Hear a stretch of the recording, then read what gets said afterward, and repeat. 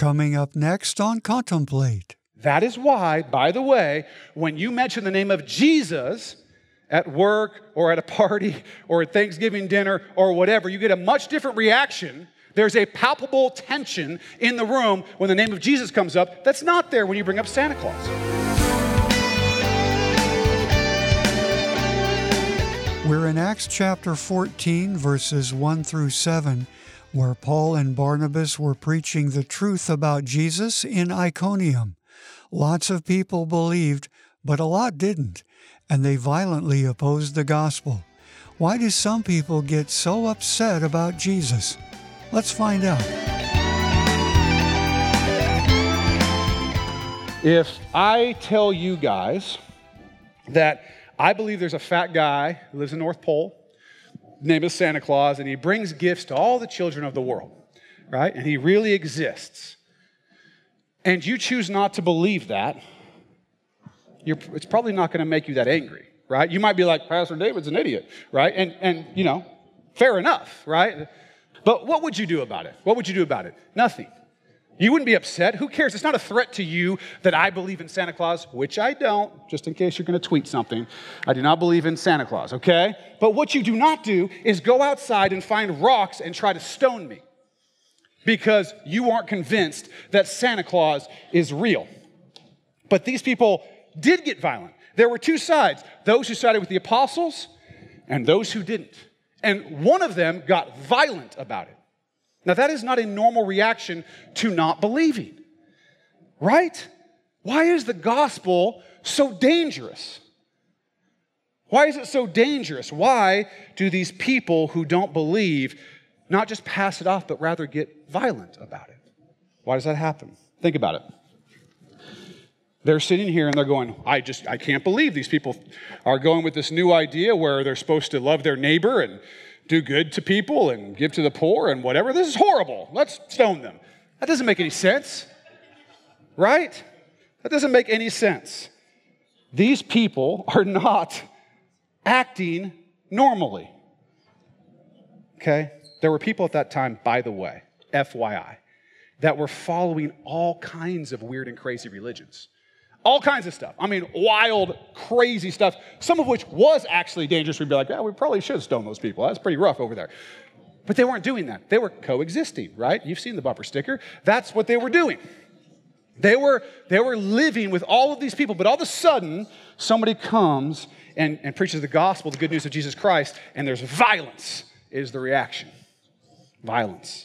So, if Paul and Barnabas were just simply convincing people that liver actually tasted good, people were believing that, people aren't going to get violent over that. If they convinced people that they should worship the planet Xenon, they wouldn't have been upset. There were people worshiping all kinds of stuff like that. But for some reason, there's something different about Jesus. Why are they afraid of Jesus?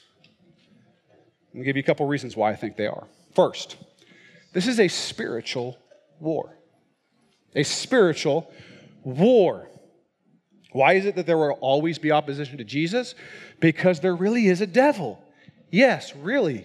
There really is a devil. And there really are spiritual powers that hate God and Jesus and do not want his name proclaimed. They know their time is short, and they will do anything they can to oppose the word of God. That's happening. You can't see it, but it's happening. Like many things that are happening that you can't see, there is a spiritual war going on for the hearts of people.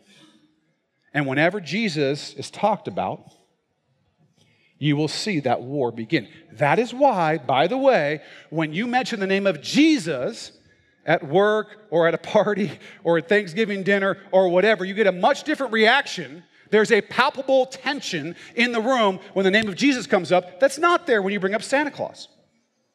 Right? You talk about Jesus like, okay, we're all just very uncomfortable. Let's pretend like that didn't happen. Right? Why is that? There's a spiritual war going on. There's something real happening that you can feel, but you can't necessarily see. That's one reason. The second reason is very interesting, and I think that we need to kind of dig in a little bit more with this because I think we all sort of struggle with this one. The second reason is that believing in Jesus threatens the rhythms of our lives. Believing in Jesus threatens the rhythms of our lives. What does that mean? We have all set up our lives in a certain way. We have set up our lives in a certain way. We have rhythms to the way that we live, things that we do, right? We all have certain things that we have to do, like go to work or go to school, eat, take a shower. And then we have certain things that we do because we want to do them, right? We set up our lives based on our priorities, and often our priorities are those things that we catch from the culture.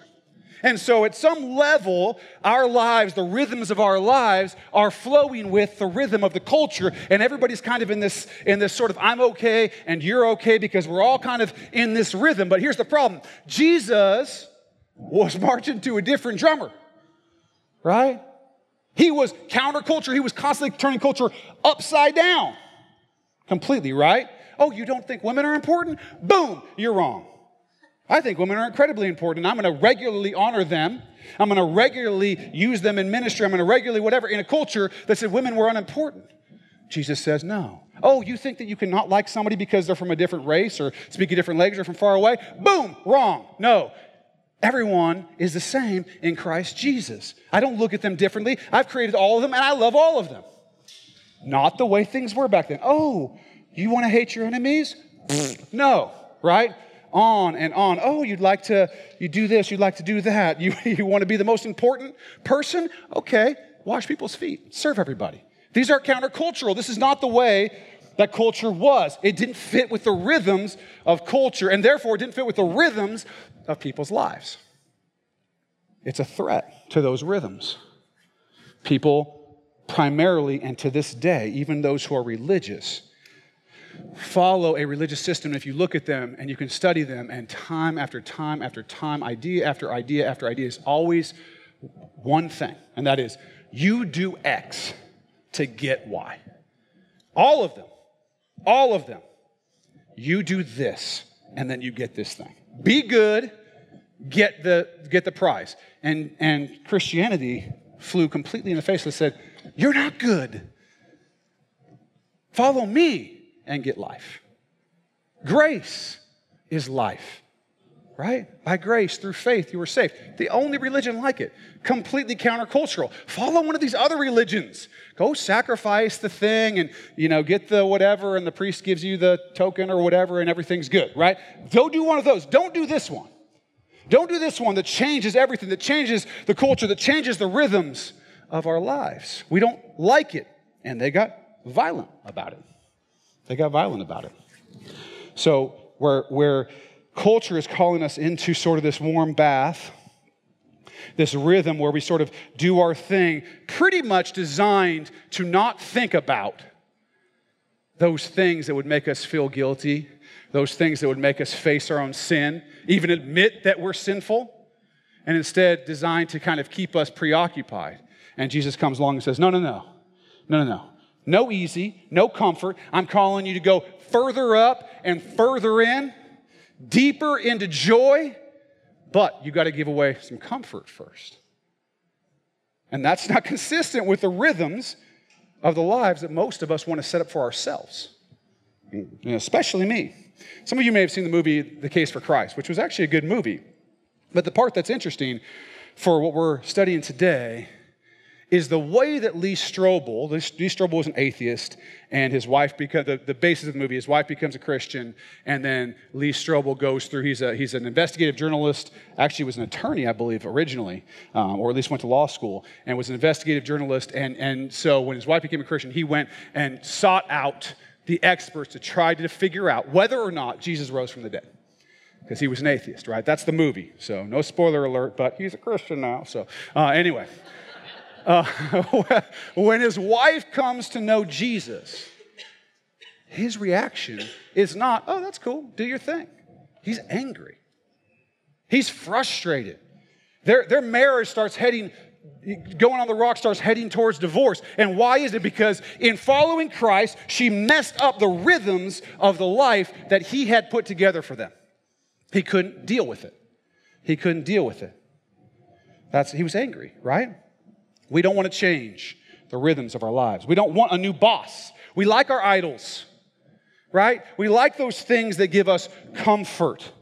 And we don't like it when other people do something that causes the rhythm of their life to change, which is going to affect the rhythm of my life. Because your change in rhythm spreads out through culture, starting with those who are closest to you and moving out in directions. Because when you say, I'm going this other way, it affects everything, which is why we want to make a splash here in this city that reverberates out and messes with the rhythm of everyone's life through Jesus Christ, right? But when we see it in somebody else, what happens is when somebody starts to follow Christ and their life starts to change, the rhythms, the things that they do, the things that they like, the things that they care about start to change. What it does is for those who are not following Christ, it starts to force them to face things about their own sinfulness, their selfishness, their own desire to be in charge. And they don't like that. They don't like that. That's why they're picking up rocks. Why am I here? Why would I move my family from Tennessee to Camas so that I could proclaim the name of Jesus Christ? Because Jesus has changed the rhythms of my life. Why do so many of you show up at 8 a.m. at some elementary school in the middle of a neighborhood to haul speakers and drum kits and whatever into a room so that we can all get together and talk about Jesus? Why? Because Jesus changed the rhythm of your life, and the things that are important to you are different than the things that used to be important to you. That's what's happening. Why do our youth go to a retreat for a weekend, right? And listen to Glenn talk and whatever? Why do they do that? Because Jesus is breaking into their lives and changing the rhythms of their life. No one does that because they believe in Santa Claus or knives that can cut through shoes. Those kind of beliefs do not cause that kind of change. They just don't. No one's moving, giving up a law practice and moving to Camas because there's a shoe that can cut through, a knife that can cut through a shoe. It doesn't happen, right? Or that Santa Claus brings Etch-a-Sketches to all the kids. That just doesn't cause it. But following Jesus does. And here's the deal. Every time.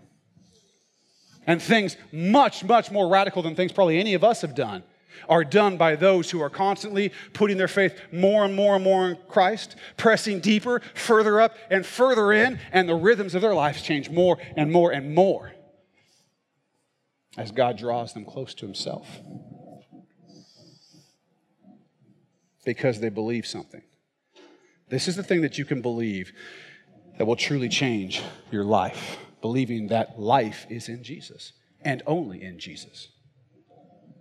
Paul and Barnabas were bold, right? They stayed in Iconium a long time after people were getting upset, speaking boldly in the Lord. God was doing miracles through their ministry. Why?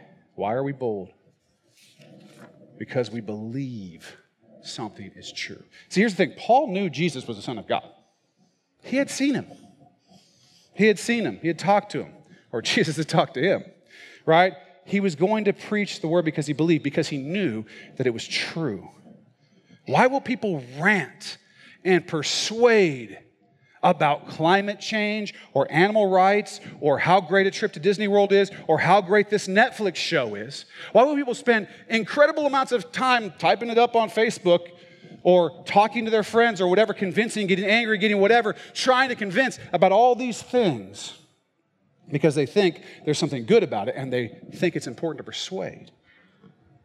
Why do we, all of us, persuade people about all these things? Oh, I think this team is the best team in sports. I think this thing, I think that thing, or whatever. But we don't have the same passion to persuade about the gospel.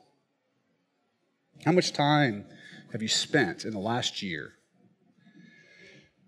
when you're talking to your friends or your family or whatever, telling someone about your favorite show or a great movie that you saw that they should see, or some place that you went that they should check out, or a book that you read that was good, a website that you saw, your sports team that you love, whatever? How much time have you spent doing that, talking about those things? And how much time have you talked to the same people about the most important thing in your life in Christ? I think it's something that we have to think about. And why is it so hard, even as we follow Christ, to change the rhythms of our life? Because it is hard, right? Because we have to submit and surrender to God in order for Him to change the rhythms of our life. If we're holding on to it, it's not going to change. And so we have to allow God to transform us. The work is actually not hard. He'll do it. He'll do it. But one by one, you've got to burn the idols. One by one, you've got to give up sin. One by one, you've got to say, no, not me, you. Not me, you. Not me, you. And as you do that, that's when crazy things happen. That's the kind of change that is awesome. And I mean that in the real sense of the word, not the one we use to say everything that's good. I mean awesome. I mean amazing. I mean transformational, life-changing. There's no other way that it happens but through the power of God. That's when that happens. That's when people get violent. That's when the gospel divides a city. And make no mistake, the gospel will divide this city too. Because we're not going to stop preaching the word of God. We're not going to stop. We're not going to stop loving intensely, wildly, loving one another, serving one another, giving. We're not going to stop doing it. We're going to be diligent. We're going to continue to push forward because that's the call that we have in Christ. And in doing so, what's going to happen? You just keep pushing and you keep pushing. You let the Holy Spirit work because it's His work. But what's going to happen is there are going to be those people who are going to say, I believe. It's real. I know it. Jesus is the way, the truth, and the life, and no one comes to the Father but by Him. There are going to be those. And then there are going to be those who say, I don't like it. I don't like that you're breaking in and trying to change the rhythms of my life and the rhythms of this culture. And they're going to fight against it. Both are going to happen. Both are going to happen if we keep letting Jesus change us.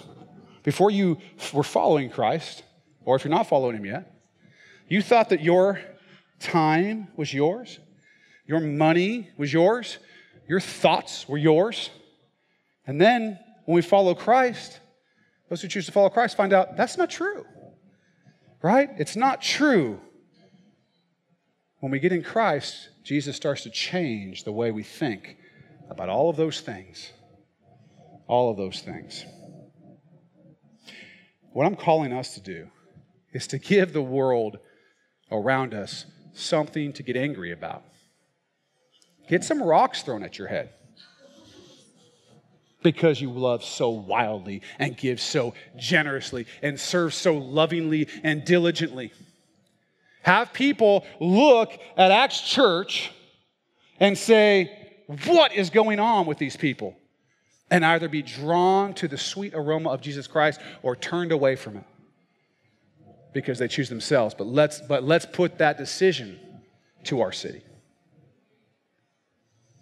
That's what we're called to do.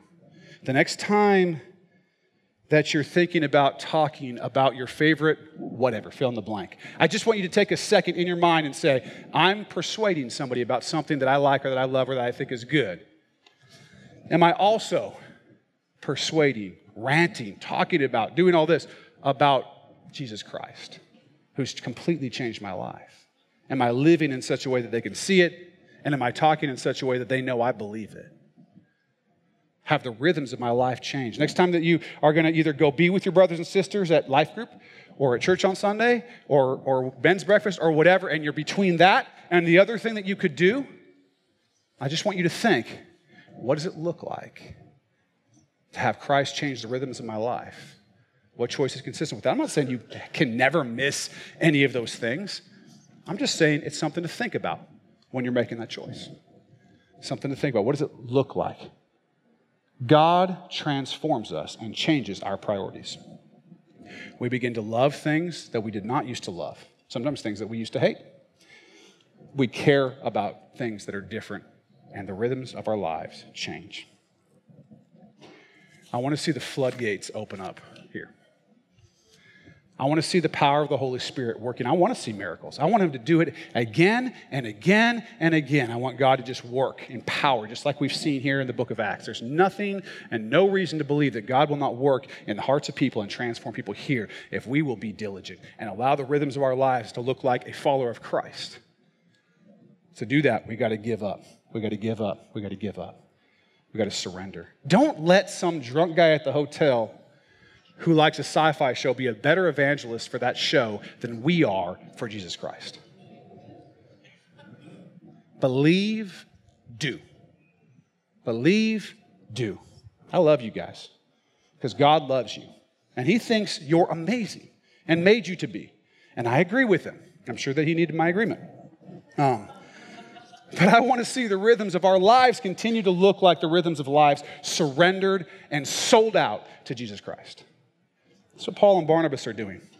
Okay? Historically, from numerous inscriptions, we know that Christianity took a foothold and became deeply rooted in the city of Iconium. Deeply rooted. We have the historical evidence of that. There are people who are alive eternally with Christ because Paul and Barnabas allowed God to change the rhythms of their lives. I want God to use me like that. I want him to use you like that. Are you willing to live flat out for Jesus? That's the goal. And if you have questions about all this, or we can help you find the joy and hope of a life with Christ, call us at 360-885-9000. Send us an email if you'd like. Use info@actschurchnw.org. And even better, come see us this Sunday morning at Acts Church. Easy directions and all the info you need are just a click away at actschurchnw.org. Hope to meet you this Sunday. And I hope you'll be right here next time for more with Pastor David Robinson here on Contemplate.